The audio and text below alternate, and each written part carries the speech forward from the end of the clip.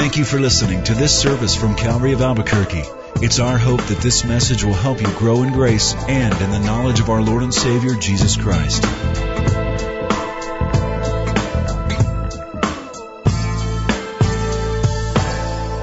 John chapter 14. Let's have a word of prayer.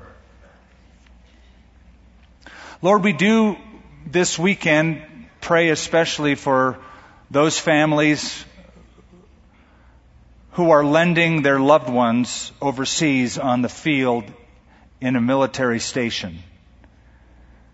This weekend we commemorate those who have fallen. We honor their memory. We're thankful for the freedoms we possess because of their sacrifice, the ultimate sacrifice of their life. But we also remember those who are overseas now, who are in the military now.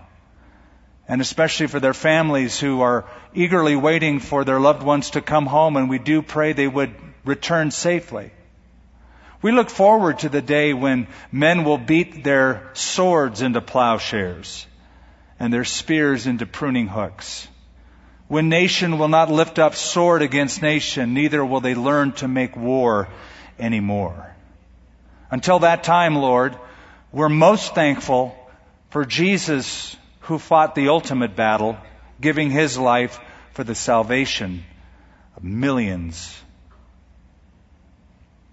We are recipients of that great mercy and grace. And to that end, we thank you and we pray you'd open our eyes to behold wondrous things from your word. In Jesus' name, amen. I want to begin this morning by reading to you part of an actual job application form.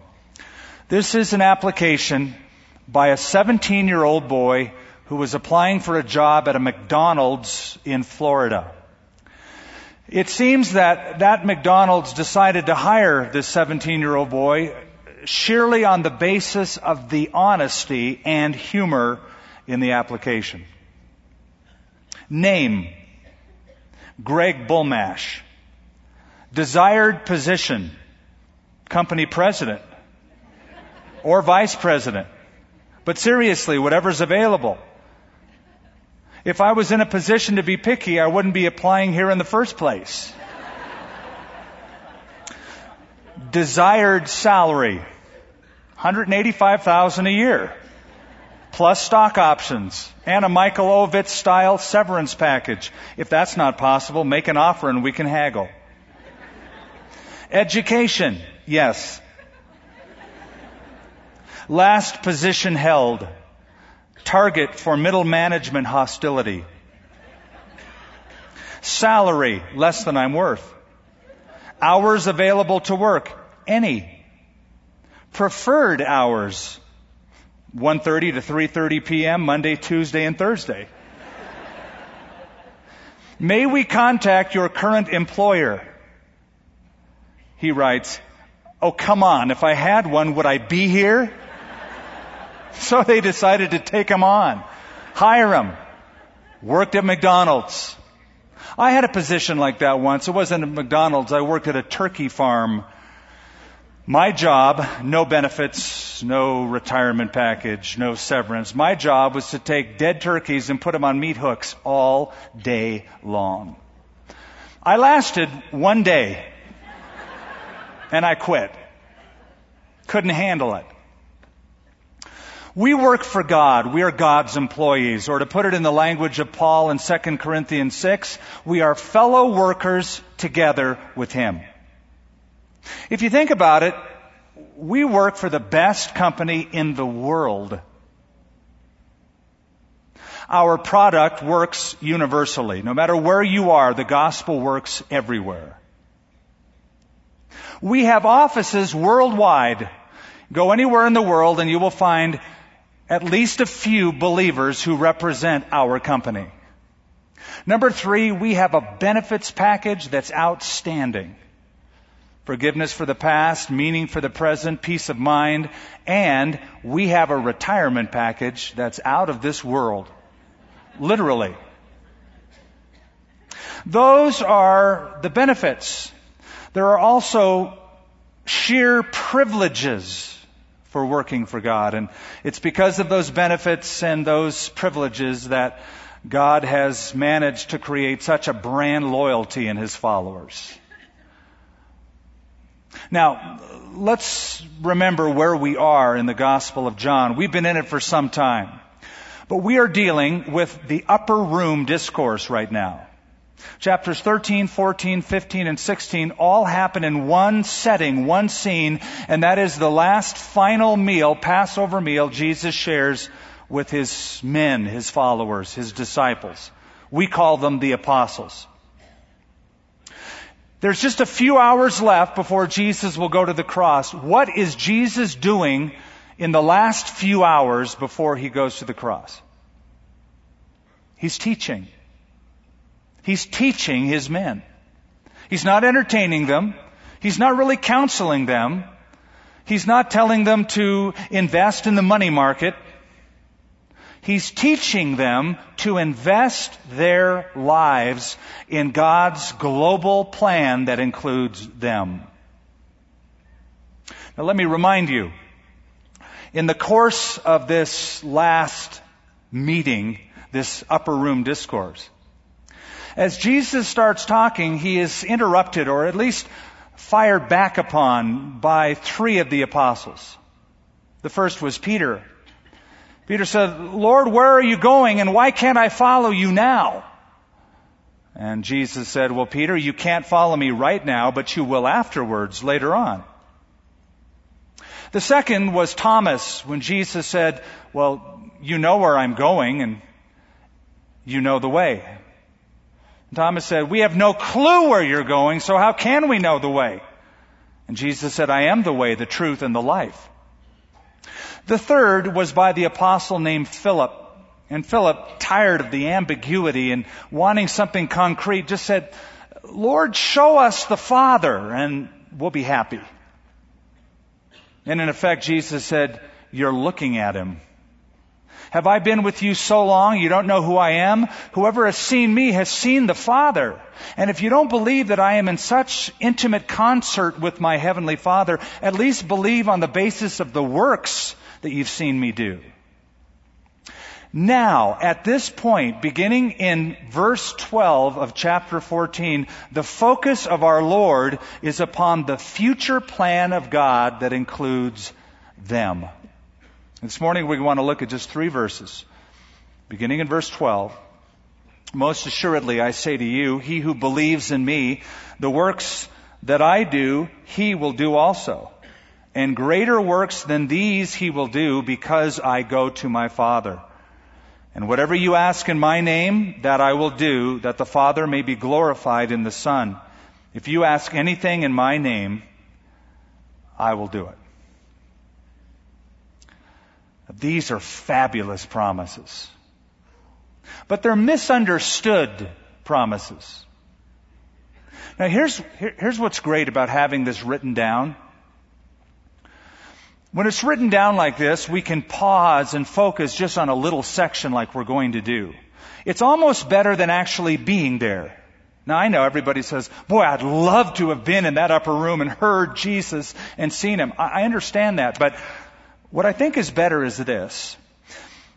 We have the opportunity to take what is written, divorced from the emotion of the moment. You know, the disciples in that upper room, their emotions were surging. They were dealing with doubts and questions and fears. And so a lot of what they heard was lost at that moment.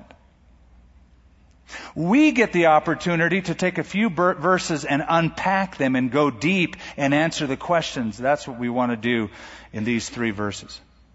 So, I want to talk to you about 3 privileges of working for God, of being a part of His plan, of being God's employees. Privilege number 1 is the privilege of purpose. Verse 12. "Most assuredly," or "verily, verily," if you have the old King Jimmy version. In Greek, amen, amen. It's put in the emphatic. In other words, what I'm about to say, listen up. "Most assuredly, I say to you, He who believes in me, the works that I do, he will do also, and greater works than these he will do, because I go to my Father. You'll notice that Jesus speaks of doing works. The Greek word is ergon, or erga. We get the word energy from it. It means activities or energy expended. In other words, there is some divine activity that God wants you and I to spend our energy on. Some purpose. I've discovered that this is one of the greatest issues people wrestle with in life. What is the purpose of my life? Why am I here? What's the plan and the purpose of my life upon the earth? You see, without knowing that, life can be very disorienting. Let me tell you what it's like. Imagine if you were to take an Amazonian tribesman and place him in New York City without any briefing, without any prep. You just stick him in the middle of Times Square and say, fend for yourself. He doesn't understand English. He doesn't understand traffic laws. He's never seen cars. He doesn't understand that in this culture you buy your food, you don't kill it, hunt for it. He doesn't know how he fits in. It would be cruel to do that. So too is it to live in God's universe without understanding God's plan and God's purpose and how we fit in. Henry David Thoreau once said, most men lead lives of quiet desperation. You know why? They don't know what their purpose is. In Christ, we have purpose. In Christ, we understand that God is working out His plan in the present world, and we're a part of it. Listen to what Paul writes, Ephesians 2:10. We are God's workmanship, created in Christ Jesus to do good works, which God has prepared in advance for us to do. That's what Jesus is telling these disciples. There are works that I want you to do. I prepared you to do them and prepared them for you. Roll up your sleeves, boys. You have the privilege of knowing the purpose for your existence. This is how it works. The first stage of your Christianity is salvation. You get saved. You start growing. You come to church. You get fed. You get more fed. You get maybe a little bit spiritually fat even. And after a while, that's not enough. After a while, you don't want to just keep receiving. You come to a point where you want to start giving. You want to start engaging in the plan. You want to be a part of it. It's more blessed to give than receive. So you enter into phase 2, from salvation to service. In this phase, you're interested in your purpose, the plan of your life. What are my spiritual gifts? What is my calling from God? How can I be equipped to be a part of the global plan of God? Like James said, be doers of the word, not just hearers only.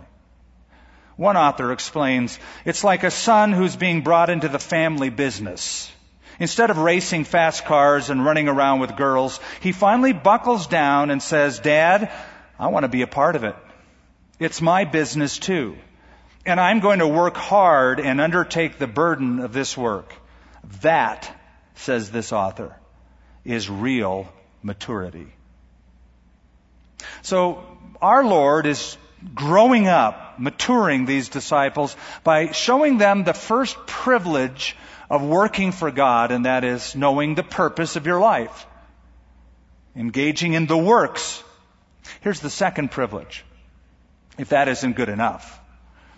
Proportion. The privilege of proportion. Now watch this, and I wonder if it's going to blow you away like it blew me away.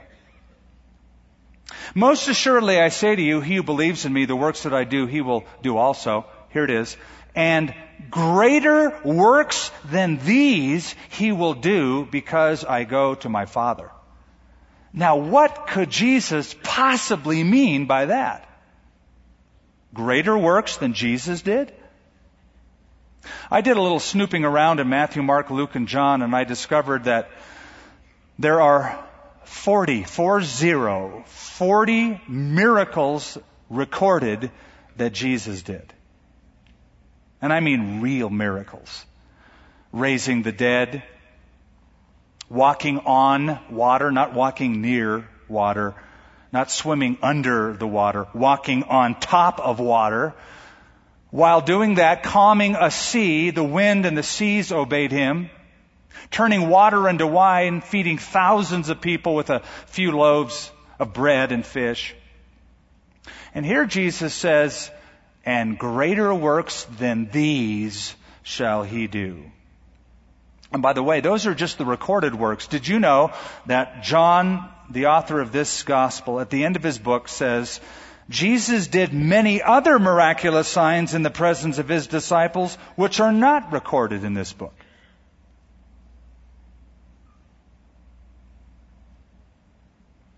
I've never raised the dead. Have you? I've never walked on water. Have you? I've prayed for people. Sometimes they've gotten better. Sometimes they've died.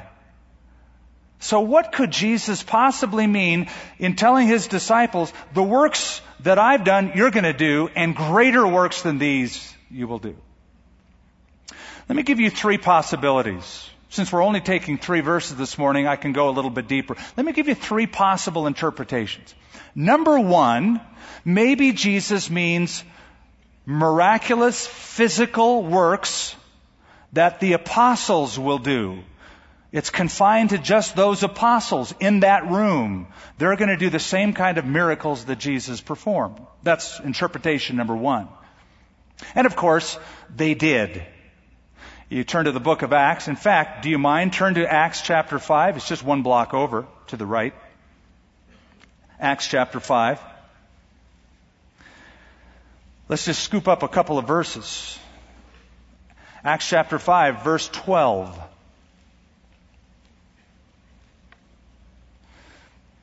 And through the hands of the apostles, many signs and wonders were done among the people.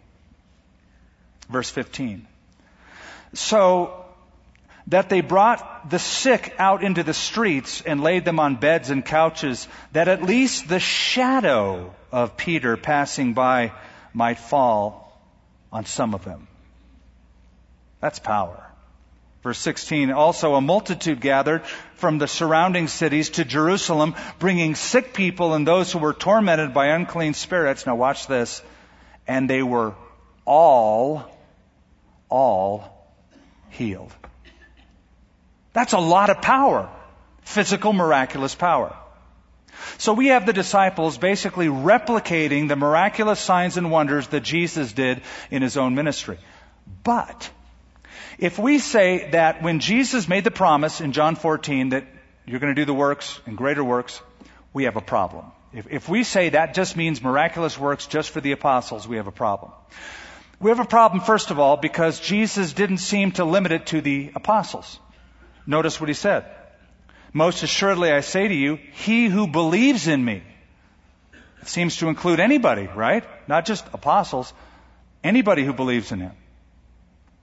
Number 2, when we turn to the book of Acts, yes, the apostles did miracles, but did you know that people other than the apostles did miracles?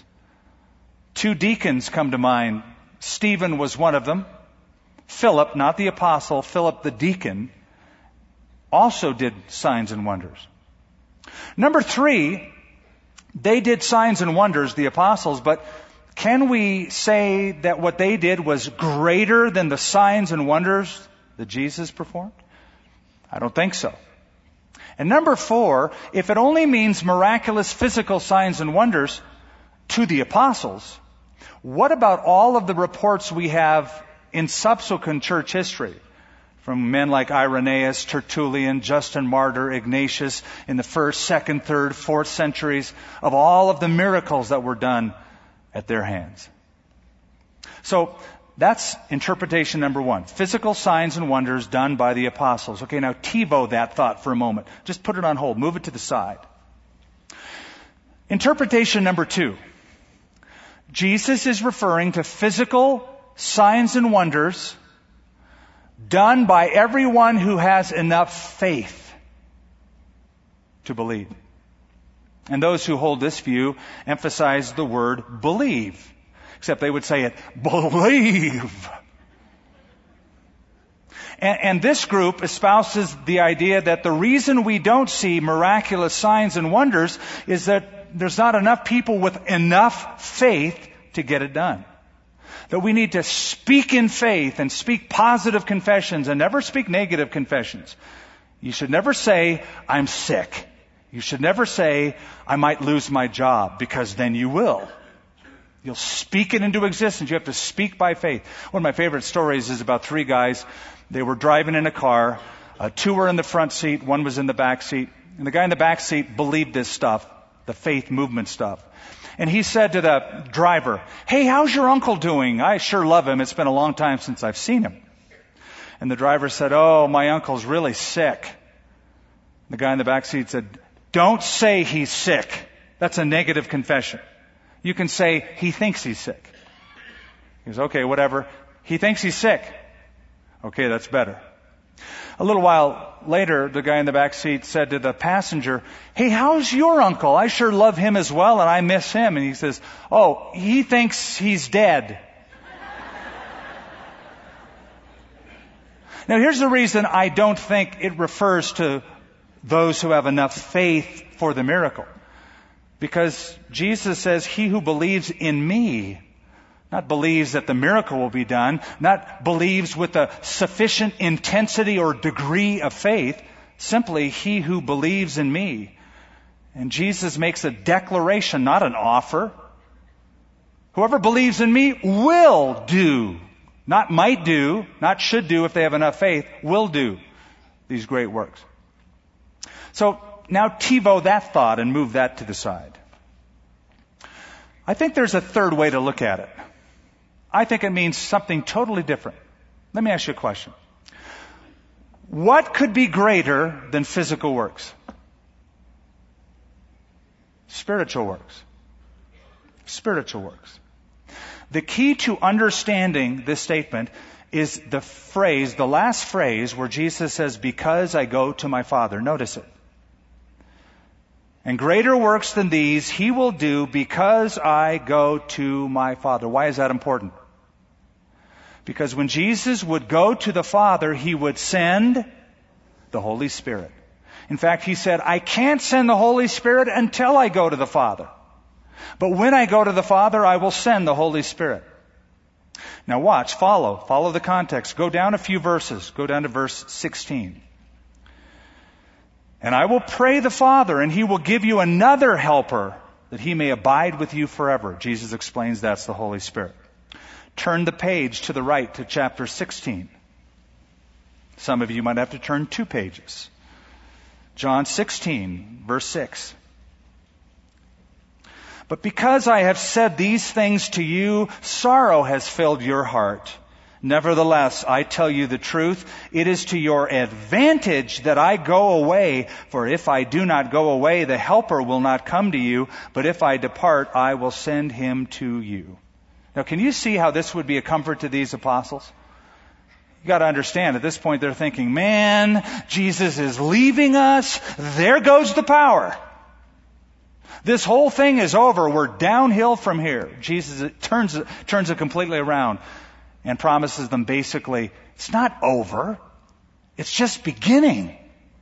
I'm going to go to the Father and send the Holy Spirit, and he's going to be living in you, and all the works that I've done, it's going to be replicated in a whole different manner, in a whole different fashion.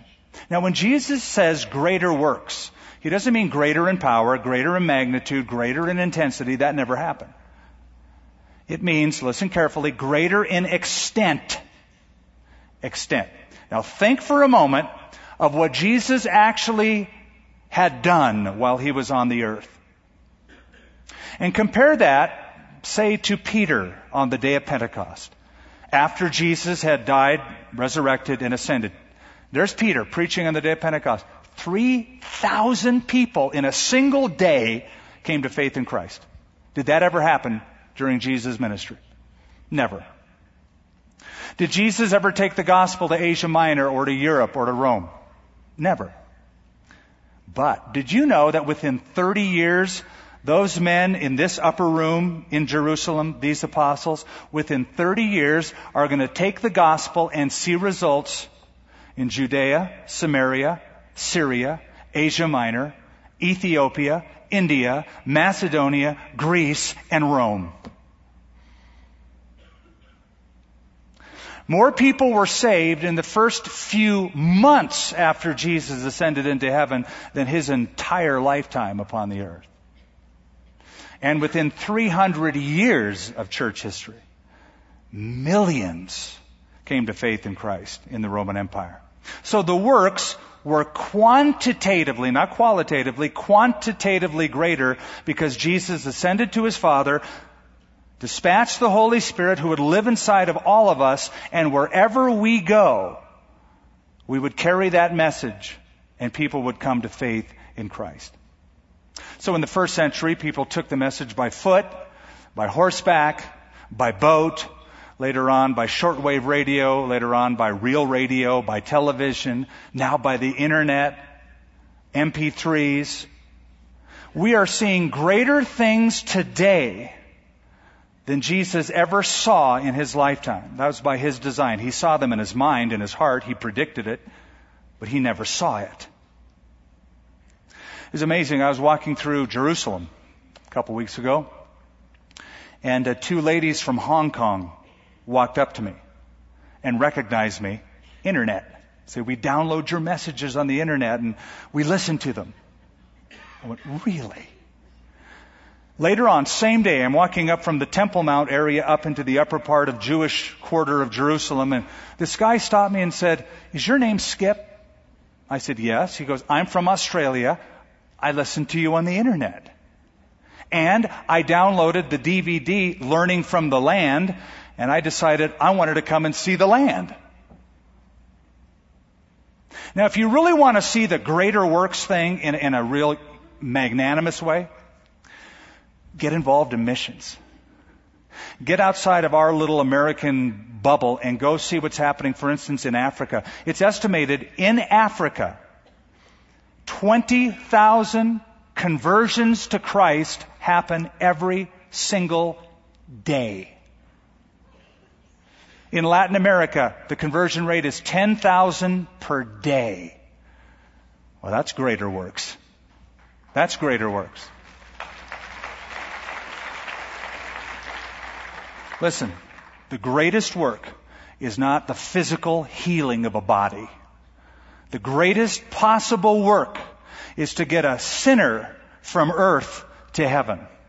And we're part of that enterprise, the greater works that Jesus spoke about. So two privileges, privilege of purpose, privilege of proportion. Third privilege is the privilege of prayer. So what Jesus does in verse 13 and 14 is helps the disciples understand how the job is going to get done. You can imagine what it would be like to hear this promise. You're sitting in that upper room and Jesus said, greater works. And you're thinking, really? And where are we going to get the resources for this? Verse 13, whatever you ask in my name, that I will do, that the Father may be glorified in the Son. If you ask anything in my name, I will do it. Now you can imagine the panic that's running through the minds of the apostles. Jesus is going away. Where are we going to get the resources? The power. I mean, Jesus fed them. Jesus had helped them get their fish. Jesus even provided tax money on one occasion. Remember, he said, go open the fish. The first fish you get from the lake today, open it up and you'll find enough money to pay your taxes. Wouldn't that be cool? Right around April, you get a package of fish in the mail and you got enough money in there to pay your taxes. And now Jesus is leaving. But what he's basically saying is, I may be going away, but whatever you need, just ask and I'll ship it to you right away. I'll give you the resources you need. This is momentous to me. I sat stunned as I realized the meaning of this. The gap between where Jesus is, ascended to God, the gap between where Jesus is and where you are is closed the moment you pray. There's no gap. When you pray, it closes the gap and it dispenses the resource. That's the promise. Now, I think it's fair to say that these verses have been grossly misunderstood. I mean, look what it says. Whatever you ask in my name, that I will do. Verse 14, if you ask anything in my name, I will do it. That's a huge promise. And I've had people say, well, I prayed and he never answered. Well, no is an answer. Well, what does Jesus mean then? Well, listen. They're reading something into this package that was never intended to be there. Do you think for a moment that this is some blanket promise that whatever whim comes into your mind, whatever request you have, as long as you say, in Jesus' name, abracadabra, over and out, it's going to happen? Absolutely not. There's a qualifying phrase that helps you understand what Jesus is saying. And it's the phrase, in my name. I want you to notice it's mentioned twice, one in each verse. Whatever you ask in my name, that I will do. Verse 14, if you ask anything in my name, I will do it.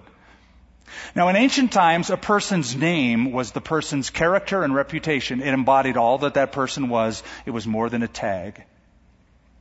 If a friend said to you, hey, go to this new restaurant, I know the owner, mention my name, and he will give you the best table in the house.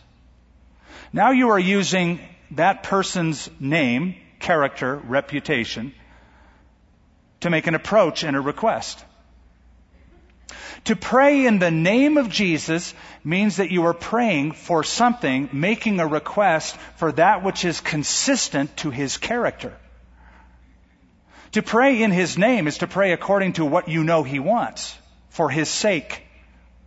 So, try this at the end of every request that you make, to say, Lord, and I'm asking this for the sake of Jesus Christ, because I know that this will bring glory to Him and will ultimately glorify You.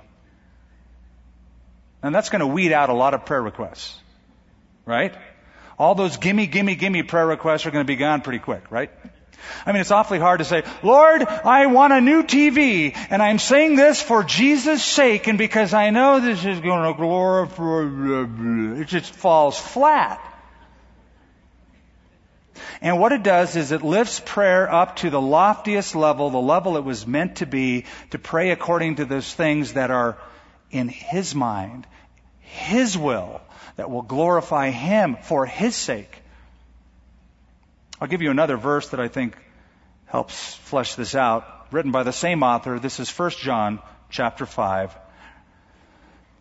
Now this is the confidence that we have in Him, that if we ask anything according to His will, He hears us. And if we know He hears us, whatever we ask, we know that we have the petitions that we have asked of Him. In Jesus' name, according to His character, reputation, for His sake, by His will.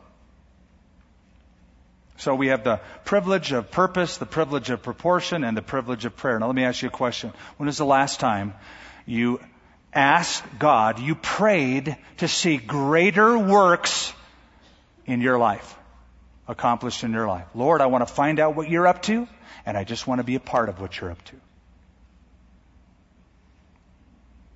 Now some will say, well, I haven't done that because frankly the task is so big. The people are so many. The work is too hard. Jesus said, go into all the world and preach the gospel. That's just so big of a task. Let me give you a couple things as we close on that. Number one, you're not the manufacturer. You're just the distributor. It's not your work. You don't have to make anything up. The burden isn't on you. You don't have to say, okay, what am I? It just tell them the truth. Give them the gospel. You're not the manufacturer. He is. Just be the distributor. Let God use you, but just dispense the truth. Number two, it's the enormity of the work that spurs us on. Okay, it's a big task, granted, but would you have it any other way? It's called the Great Commission. Go into all the world. It's not called the mediocre commission or the small commission, the manageable commission. It's this enormous task that rises us up. It's sort of like the communists in the heyday of the Communist Party in Russia. They said that when they would call people to the impossible task, that's when they saw the most recruits. People want a noble task to rise up to. And number 3, great works are done by the combination of smaller parts. Great works are done by the combination of smaller parts. Add your part. You can't do it all. You're not called to do it all. You're simply called to add your part to my part, to his part, to her part, and all together will be a part of the greater work. I love the story about Linda Clare from Eugene, Oregon. She was a child care provider, a believer. She was struggling with this whole idea of purpose and proportion. Is this what I'm called to do? Be a babysitter? Is this all that I'm called to do? Is this the proportion? That's it? Maybe God wants something great for my life. Until one day, one of the parents, a dad, came to her and said, "You taught my daughter to pray, didn't you?" She's thinking, uh-oh, I'm in trouble. And this father said, every evening when Casey comes home, she prays before meals. And she said, "You taught her to do that." And you know, my wife and I were thinking we ought to be getting back to church after hearing my daughter pray. And we were wondering if you could recommend a good church for us.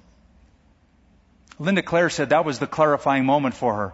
That was the epiphanal moment.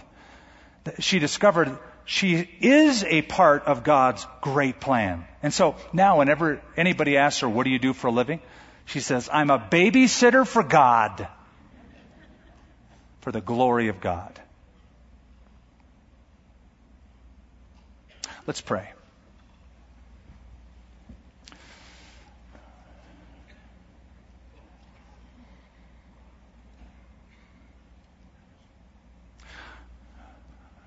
Father, we are fellow workers with you. That's what Paul described us as. Co-laborers with Christ. Discovering our purpose. Our purpose is to fulfill your plan. And it's huge. You promised great proportions, greater works.